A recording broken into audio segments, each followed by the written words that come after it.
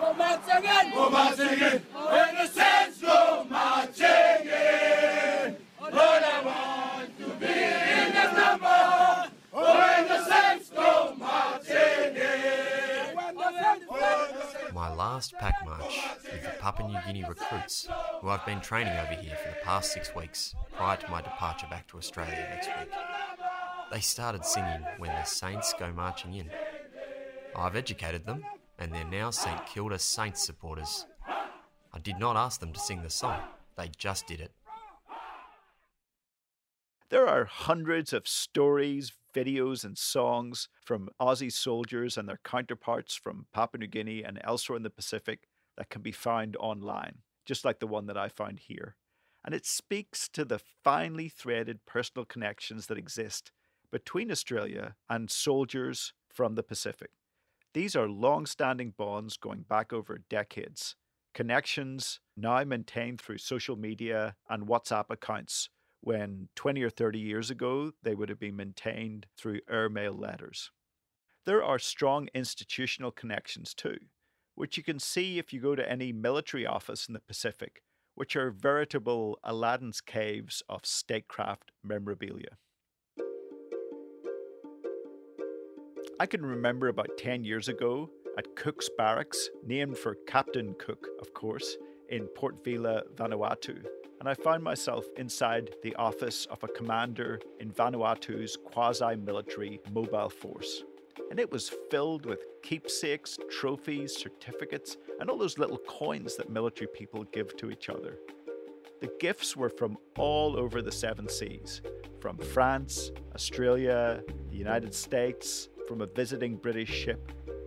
But the splendour of the scene inside the commander's office then didn't really reflect the exterior of the barracks. It was all a bit shabby, a bit dilapidated, and forlorn. The only thing that was new inside Cook's Barracks was this cache of machine guns that the French gendarmes had dropped off for a training a few years back and hadn't got around to collecting again. There really hadn't been that much upkeep of Cook's Barracks since independence in 1980. And when I visited, Australia had reduced its defence imprint significantly. And it was in places like this my sense was how little there was to do for all the men that were sitting around playing cards and staring at their 2G phones. That was then, this is now. More than a decade has gone by since my visit, and as I continued my quest to understand the impacts of statecraft and great power competition in this region, I wanted to see how much Cook's Barracks had changed, given Vanuatu's increasing prominence in the game of geopolitics.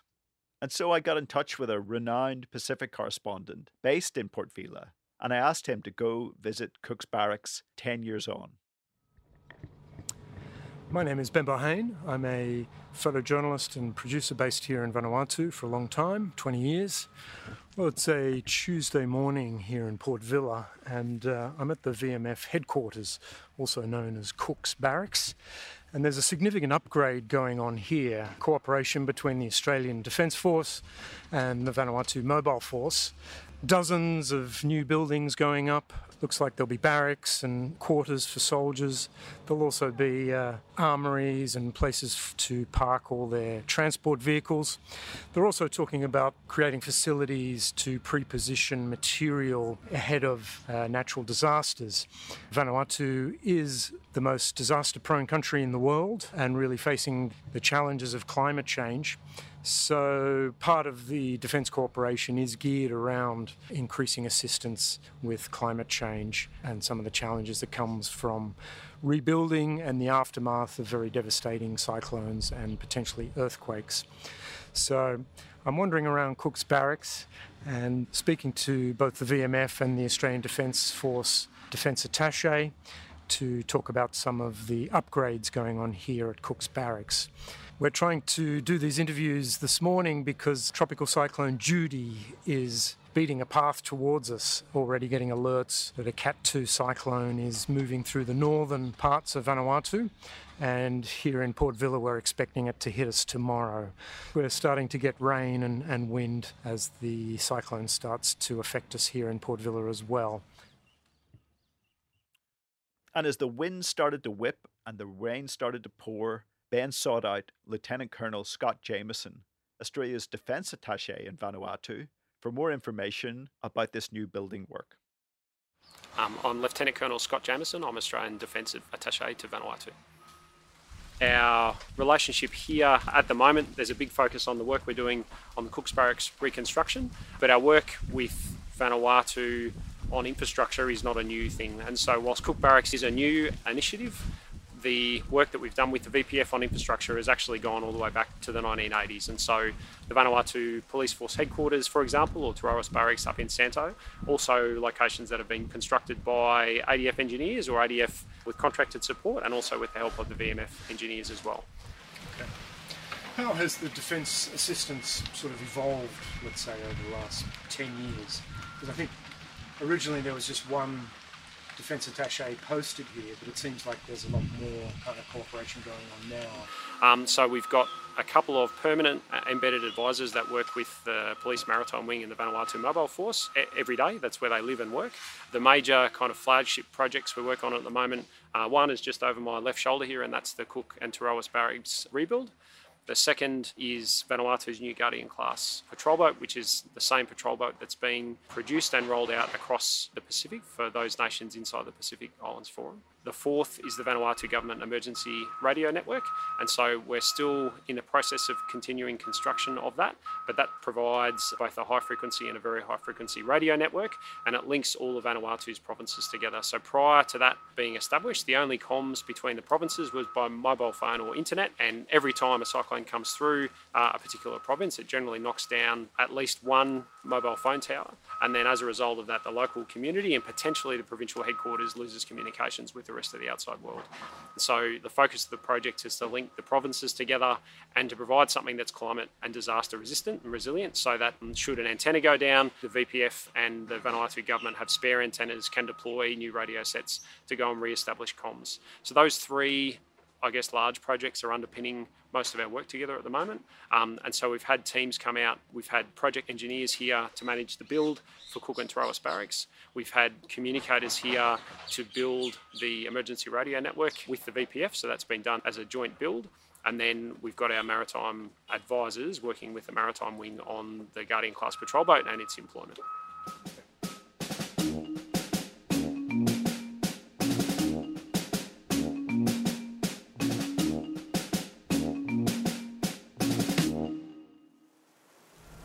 Morning again. My name is Major David Caloris.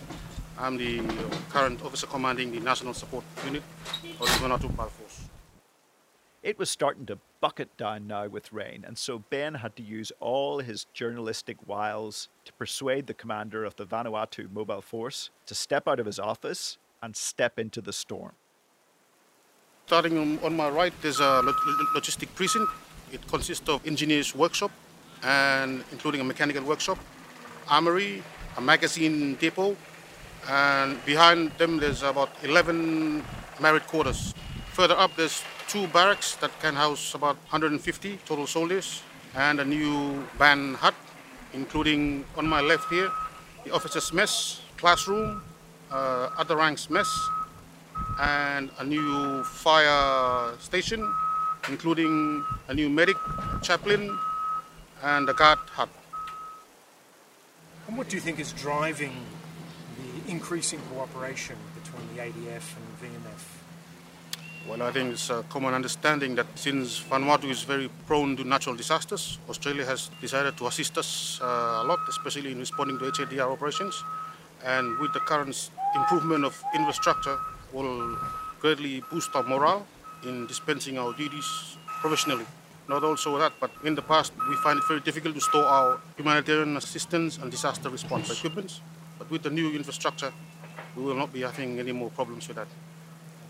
So climate change is obviously one of the drivers. Do you think geopolitics is also a driver in this? Personally, I think there is some drive behind that, but I'm not in a position to address that. A couple of days after Cyclone Judy, Ben's communications were restored. We got back in touch, and I began by remarking to him just how different Cook's Barracks seemed to be in 2023 compared to the rather sleepy place it was when I went there in 2013? When I was up there as well, probably 12 years ago, running that photo course to establish the first photo unit for the VMF, it sort of felt like a school, like a primary school, or even a sort of summer camp, old fibro homes and everything. I mean, it was being looked after in that kind of Melanesian way, but certainly nothing flash. And it looked like there hadn't been anything new really done in that area since it was probably first established around the time of independence. But yeah, it looks like, at least a dozen or two kind of new buildings going up and new quarters for soldiers, armories, places to put all the trucks, that kind of thing. And the ostensible reason for all this new work is concern about climate change? Yeah, look, Vanuatu, like a number of other Pacific or most of the Pacific countries, and as a position by the Pacific Island Forum, have stated for, I'd say, close to 10 years now that climate change remains the biggest security issue, the biggest sort of challenge that the Pacific Island region faces. So, for quite a while, when we had conservative governments in Australia that didn't really understand the impact of climate and how existential it was to the Pacific, I think that did create some concerns and some issues in the relationship. So certainly that has now transformed under the Labor government, and we've certainly got to step up in terms of defence cooperation in the region. As the defence attaché mentioned, he was going to look into the actual pricing on that, which I'd asked, but they haven't come back to me.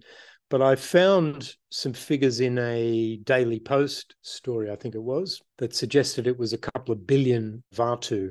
It's a substantial contribution.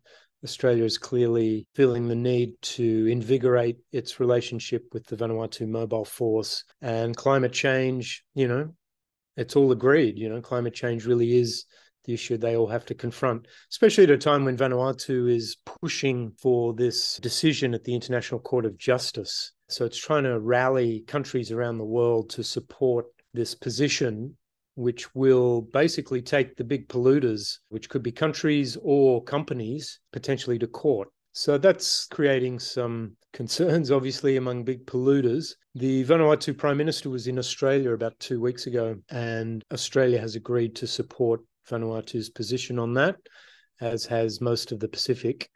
So yes, that's one of the big diplomatic initiatives Vanuatu is taking, which is really geared around climate change. And of course, just in the last couple of days, we've had a major Cat 3 cyclone come through, hit us here in Vanuatu. We're expecting another Cat 3 to come through on Friday. So, the big problem, and it's not just Vanuatu, it's countries all over the world are facing, is you get hit with a climate disaster like a big cyclone, and barely within a year or two, you've had almost no chance to really recover, and then you get hit with another one. And so it's these compounding climate disasters that are really pushing a lot of countries in the majority world, if you like, into hardship. And are there any, geopolitical storm clouds that are also affecting the decision to make this big investment into the refurbishment of the barracks? Undoubtedly, there'll be an element of concern around China's growing influence in the region. And we've seen that manifest in a whole bunch of places like the Solomons and Kiribati and elsewhere. Vanuatu and China have a very, very good relationship that goes back to independence. China has supported Vanuatu in a number of ways, both in terms of aid and defence cooperation. One of the things, I guess, that a number of people were concerned about was when Australia sort of dropped the ball a little bit, let's say 7 or 8 years ago. I had some dealings with the VMF and the then Australian Defence Attaché, Major Paul Prickett, and the VMF commander asked me to establish the first photo unit for the Vanuatu Mobile Force, which I was honoured to do. The surprise came when Canberra didn't replace Major Prickett as the Defence Attaché, someone who stayed at the VMF headquarters, and so we always had someone in uniform there. In their wisdom, Canberra decided to channel its support and influence through the AFP, through the Australian Federal Police. A number of us thought that was not a great idea, and subsequently it proved to be so, in the sense that the Australian Federal Police were kicked out of Vanuatu on allegations of spying. And pretty quickly, China stepped in with non-lethal material for the VMF. So, for a period of a number of years there, China was providing non-lethal material to the VMF. The ADF had no one at Cook's Barracks, and the AFP had been kicked out. So I guess there was a decision once the penny dropped in Canberra a few years ago that China really was on the march in the region and it needed to step up. So its support for the VMF has gone on the front foot, but also put in some brand new barracks, an armory, housing for their trucks and all kinds of stuff. And since we're talking about climate change, they're also going to pre-position a bunch of stuff for disaster relief. So no doubt that's coming into play today and in the times ahead. So it looks like Australia does finally have people in uniform back at Cook's Barracks and working with the VMF. It's a long relationship. I had a brief chat to the VMF acting commander and others when I was up there. They're all happy. It's deepening the relationship. So yes, climate change and China are the two real reasons that it's necessary for Australia to increase its defence cooperation to places like Vanuatu.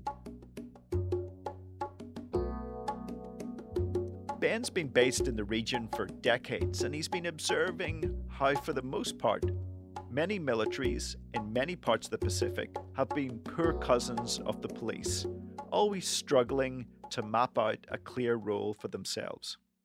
Yeah.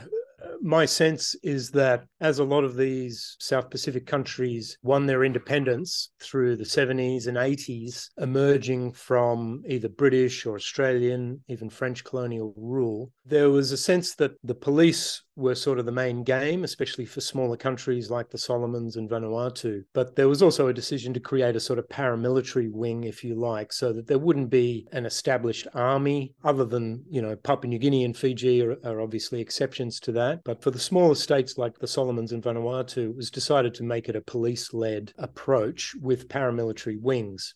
I guess you could say that the militaries that evolved in the South Pacific were reflections of a European, a British, even an Australian military approach, where the idea was that they would guarantee the security of the state, but not really be involved in nation building. And I guess to me, that's one of the clear differences between, say, Southeast Asia and the way we see the dual function role in Indonesia, for instance, for the military, Thailand, so many parts of Southeast Asia where the military is seen as a nation builder, but also very involved in the actual running of the state. And so there was probably a deliberate decision to not go down that path, which makes sense in many ways. However, I've often questioned why Australia doesn't provide more sort of engineering expertise to the militaries.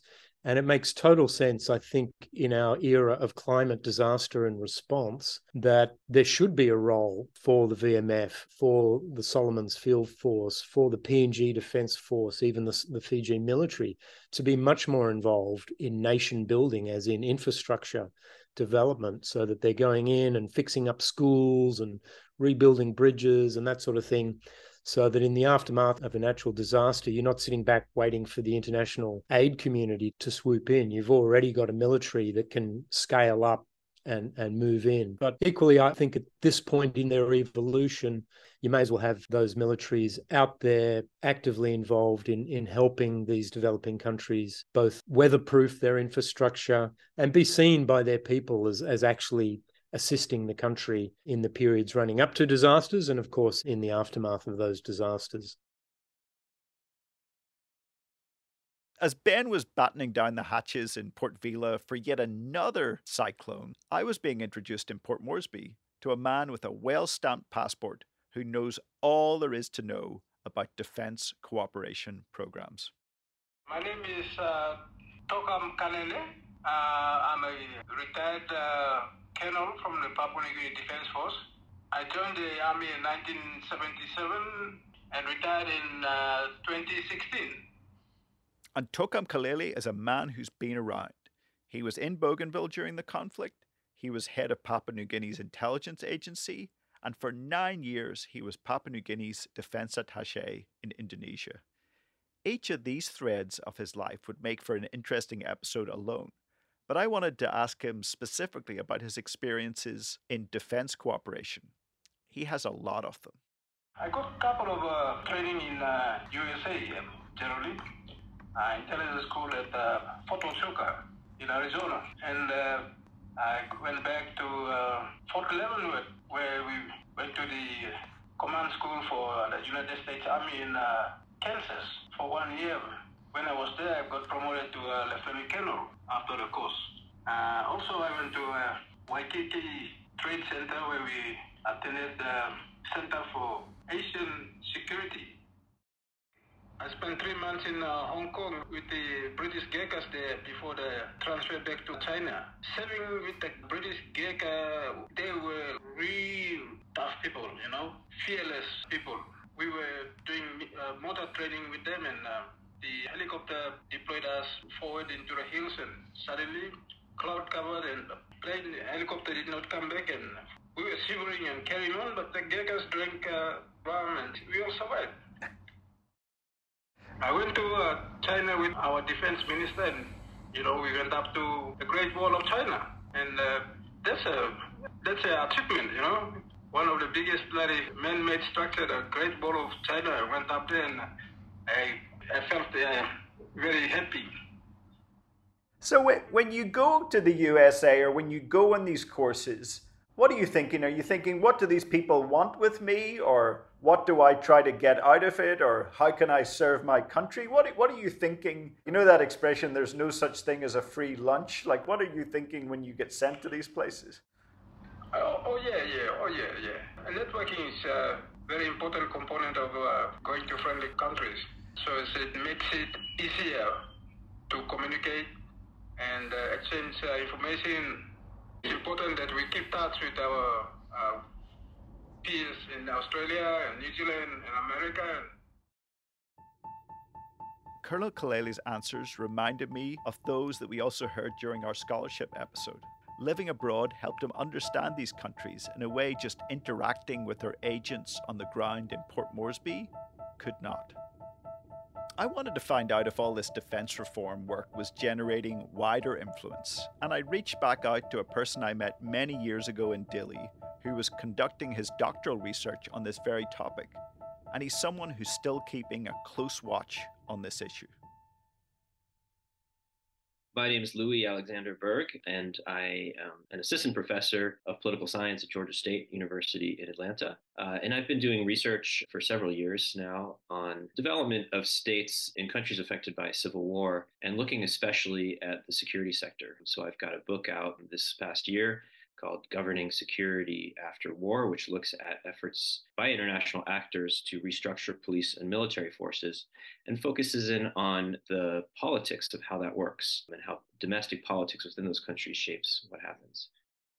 I mean, this is a pretty standard part of statecraft, right? I mean, you look through the history books in the Pacific and you see that Australia, the United States, Japan have been training militaries for as long as these institutions have existed. I mean, are we ever going to reach the point, Alex, where a donor comes in or an outside state comes in and says, you know what, I think we've done enough defense reform. I think we're kind of done here. We don't really need to do any more of it. Well, that's an interesting question. And, I think when we talk about defense reform, we do need to distinguish between what's kind of domestically driven reform, right, which happens in any country, and reform processes that are driven by donors. Among the funded or donor promoted reforms, the majority of programs really focus on training and equipment, but there are a small kind of handful of programs that get into defense sector reform, management, governance, and trying to improve the way the systems work. And ideally, those two things are in sync, right? So, a country sees an issue, and so they say, is there a donor that can help us with the technical or financial resources to help us do that? And the donor provides that. In reality, though, donors fund this for a variety of different reasons, most of which have to do with their own strategic interests, right? So they want to maintain a relationship or a partnership or an alliance with a strategically important country. They want to help with counterterrorism or some kind of other strategic goal. And they see a professional or effective security force as important to that in that country. And so they offer some assistance. To get to your question, you're unlikely to really see the end of that as long as donors have an interest, for geostrategic reasons usually, in maintaining relationships with countries. They're going to keep wanting to provide resources and help improve those, right? Unless there's a real drastic change in the geostrategic situation, that's going to continue. And of course, there's always need for reform, right? Even in the wealthiest countries in the United States is constantly in processes of defense reform. Whether it's trying to incorporate new technology like the so-called revolution military affairs, or oversight reforms that as we had in the 1980s, right? Every year that there's a Defense Authorization Act in the United States, there's some reform introduced as part of that, right? So there's always a need for reform, and then there's always some interest, some strategic interest by donors in providing it. So to answer your question, no, probably not. So I guess if you take what you're saying to its logical conclusion, it's really about donor interests more than anything else. I guess then next question is, why are these programs so focused on identifying technical issues and solving them, putting up new buildings, doing more trainings, etc., as opposed to anything that really gets to the heart of how the security sector actually works? And by that, I'm thinking, why aren't we looking at issues about budgeting, issues of transparency, issues of civilian oversight? The people who are involved are technicians, right? So, you've got the way that it works in the United States, for example. Congress appropriates funds to the Defense Department and the State Department to carry out these programs, and they in turn assign them to different agencies, right? And ultimately, the money gets to programs within most of which are in the Defense Department, which are staffed by military personnel, right? And so they're people whose experience and whose expertise is about how to carry out the operational aspects of the security sector. And so those are the kinds of resources that they bring. Another reason, and there's kind of a whole political economy around this, is a lot of the programs are focused on equipment, right? So you provide countries with new types of equipment, you need to train them on how to use them, on how to maintain them, right? So a lot of it, there's a whole kind of infrastructure of training around all of that equipment. The problem is that in many cases that doesn't work because the overall system is actually not set up to do that. So it turns out that if you look at many defense systems or institutions around the world, in the West, we think they're set up to fight battles, right? To fight external enemies. In most countries around the world, there are very few external threats, right? So security forces have evolved to do very different things, right? They're there to quell opposition, to mobilize people to vote, to provide jobs to politically important people, right? And if that's what security forces are set up to do, it's no surprise that you give them technical skills, they're not going to end up doing what you ask them to do. To take a very crude analogy, right? You want to build a house. To build your house, you need plumbers, you need, electricians, carpenters, right? Technicians. And if you have those good people, you might have a house. But if the design of your house is flawed, or, you've got a design for an office, you're not going to get a functional house. So if your, army is set up to provide jobs to people, not to actually be an effective fighting force, you can put all kind of technical aspects that you want, and it's not going to become a more effective fighting force. It's going to just keep doing what it is really meant to do, which is provide jobs for people. All right, so you've conjured this image in my mind of something that happened to me years ago, and it was this conference that I went to in Brisbane. It was a conference about kind of post-conflict reconstruction and how could states that are working in the Pacific kind of operate well together. And this conference had as its centerpiece this case study about a fictitious country and had all the elements and difficulties written into the case study. And it was really asking the participants that were attending the conference to kind of work through how they would resolve some of these issues on the ground. And, it had ethnic challenges, it had pockets of resistance, it had challenges within the security sector, and it had challenges of accountability. And it had all these kind of wicked problems that anyone intervening in this country would have to confront. And I'd say the case study was maybe about 5 pages of closely written, single-spaced text. And I was assigned on the table with a senior military officer from, I've had strategic amnesia as to where the country was from. And what was really interesting, we had 15 minutes to read this paper and then talk about our responses. And the military guy didn't read any of it. He just said, right, we're going to put a perimeter up around the key areas. We're going to secure the airport. That's what we're going to do. And it really made me sort of think about that for all the work that you're doing, thinking about the politics of the security sector, at the technical level, it's actually really technicians who see the world in a very, very different way, the way you're describing. The next question, I guess, is what can we do? What can we, as outside states, do more in terms of really understanding the politics of the security sector? And then I guess the question is as outside states really interested in understanding the politics and these institutional complexities? Are they only interested in doing kind of front of house things? Because that's how they think how they get influence. That's a very interesting question. I think it really depends, is the answer.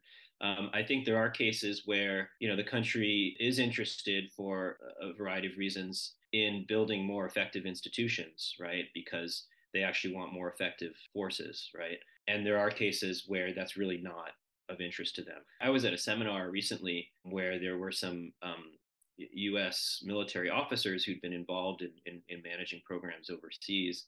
And one of them related this anecdote of being in the office of the Minister of Defense in I think it was a country in Africa, and kind of, having this discussion and saying, well, we came here offering this kind of training program, but we kind of did our assessment and we think this isn't really what you need, right? There's, a lot more effective things that you can do. And the minister kind of closed the door and said, you don't really get why you're here, do you? No, you're going to keep doing this because this is kind of what we want, right? So it's not about making more effective forces, it's about maintaining relationships, right? And if that's what it's about, in some ways there's, the superficial piece of kind of pouring more resources into a situation where you're not actually having an effect doesn't really matter because your goal is just to maintain a relationship. So in that case, I would say, yeah, there is sort of no interest. But I think on a broader level, there is interest. I mean, there are cases, say, for the United States, like Iraq and Afghanistan, where it soon became very clear, the U.S. was pouring money and the resources were not only not working, but they were being misused and going directly against what the U.S. was trying to achieve in that case. And so, it became very important to start understanding what was really going on, right? And there were a lot of efforts towards that. And, even in a case, say in West Africa, in the Sahel, in a place like Mali, where the U.S. and European countries have basically pulled out. There's just an announcement yesterday that France pulled out of Burkina Faso, right?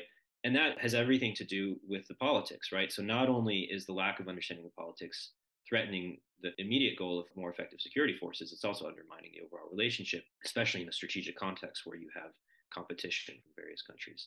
So I think it is increasingly becoming evident to donor countries that, yes, it is important to understand these politics. And it's important because the resources are not having the effect that they want them to have.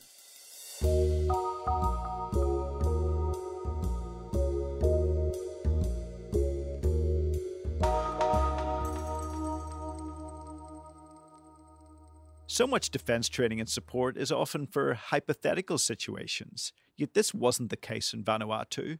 For everyone on the ground, the hypothetical suddenly became a reality.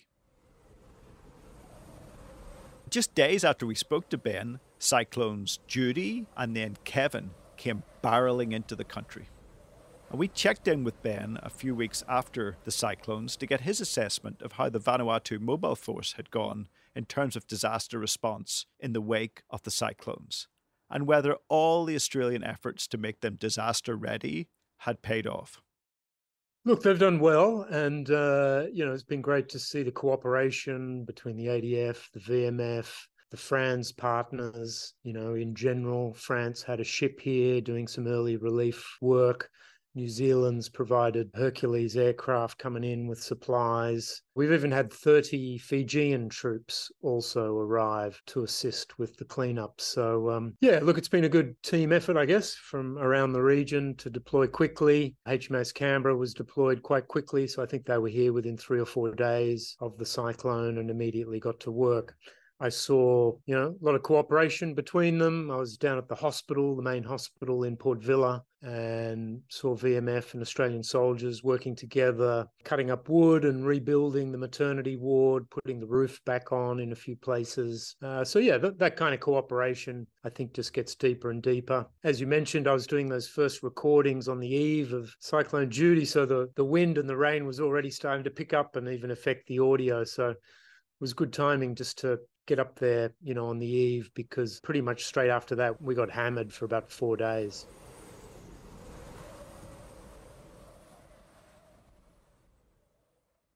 So I'd reached the end of this 8-episode quest into how much influence these programs brought. And like a good consultant, it was time to present my report and key findings to Joanne.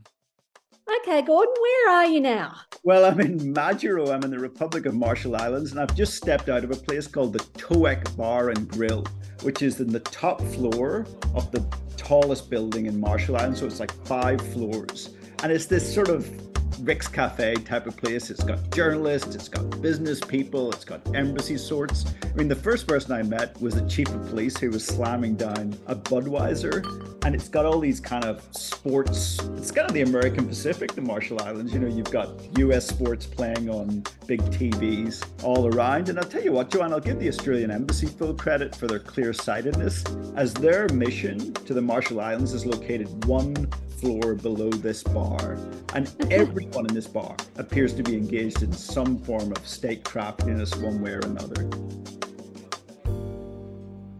Now, I know you're a consummate professional, so I'm sure you were there strictly in the bar for research purposes. Am I correct? Yeah, well, it all depends how artfully I write this up in my trip report for you, Joanne. But it's kind of interesting that in a small network place like this, I mean, the whole of the Marshalls has about 50,000 people by the last census. This theme that's been playing through, you know, this whole series becomes vividly, palpably true. You know, this idea that people are policy and individuals are influence. Because, you know, I just stepped out, but on the table beside me, someone was ventilating about a previous embassy official who'd gone a little bit feral here. And the table I was on, I was talking to a journalist who was kind of expounding over multiple Bud Light about a previous ambassador who was kind of personally pleasant in how he worked. And, you know, in small networked places like Majuro or Dili we heard from, or Honiara, really throughout the Pacific, comportment matters. And it's really, really noticed.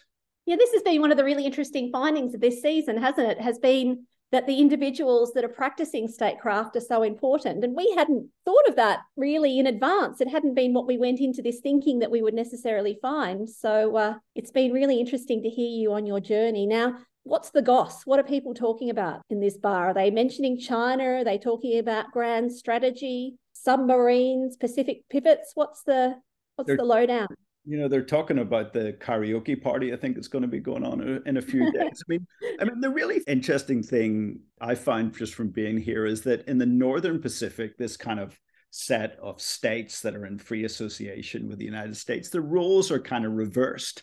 It's Australia that is up here that has a bit of a new car smell about it. And it's the US that is the dominant actor here. And so everyone sort of speaks about the US as the kind of hegemon. It's the kind of reverse flip of what is done in Melanesia, where Australia for the longest time has been the dominant donor, and now the United States is coming in as part of its own kind of statecraft and policy objectives in the Pacific.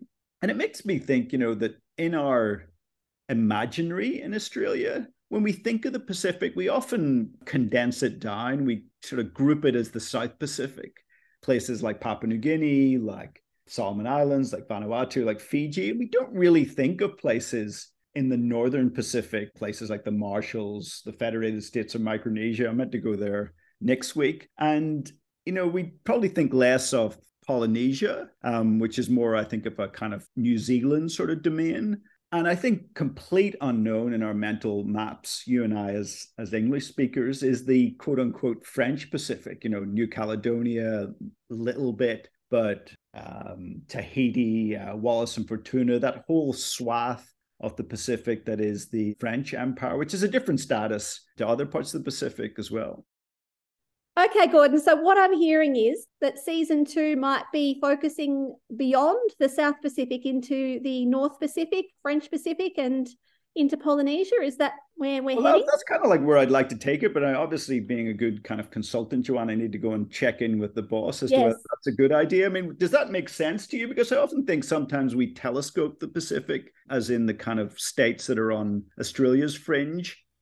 Okay, well, look, I will have to put this to tender, and I will look forward to seeing your formal bid, Gordon. Okay. I'd like a full work plan, of course, as well. Yeah. And I'm sure the memo will be on my desk by the morning. And, you know, we will need a full memorandum of understanding on this. But I think for the moment we could come to an in-principle agreement that your mission in season 2 is to manfully go forth into the bars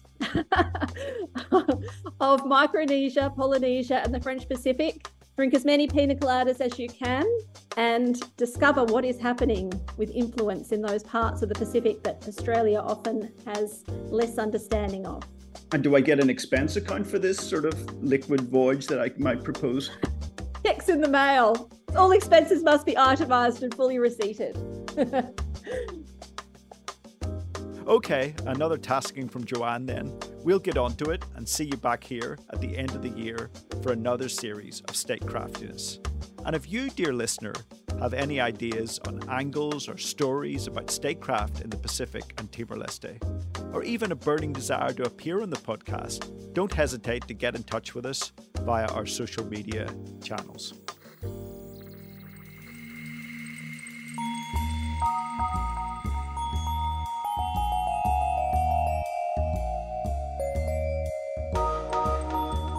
I'm your host, Gordon Peake. Mark Peter Nataris and Shanna Ryan at Cultural Pulse produce the podcast. Joanne Wallace at University of Adelaide is the executive producer. Luther Knut is the sound engineer and producer. This activity was supported by the Australian Government through a grant by the Australian Department of Defence to the University of Adelaide. The views expressed are those of the authors and are not necessarily those of the Australian Government, the Australian Department of Defence, or the University of Adelaide.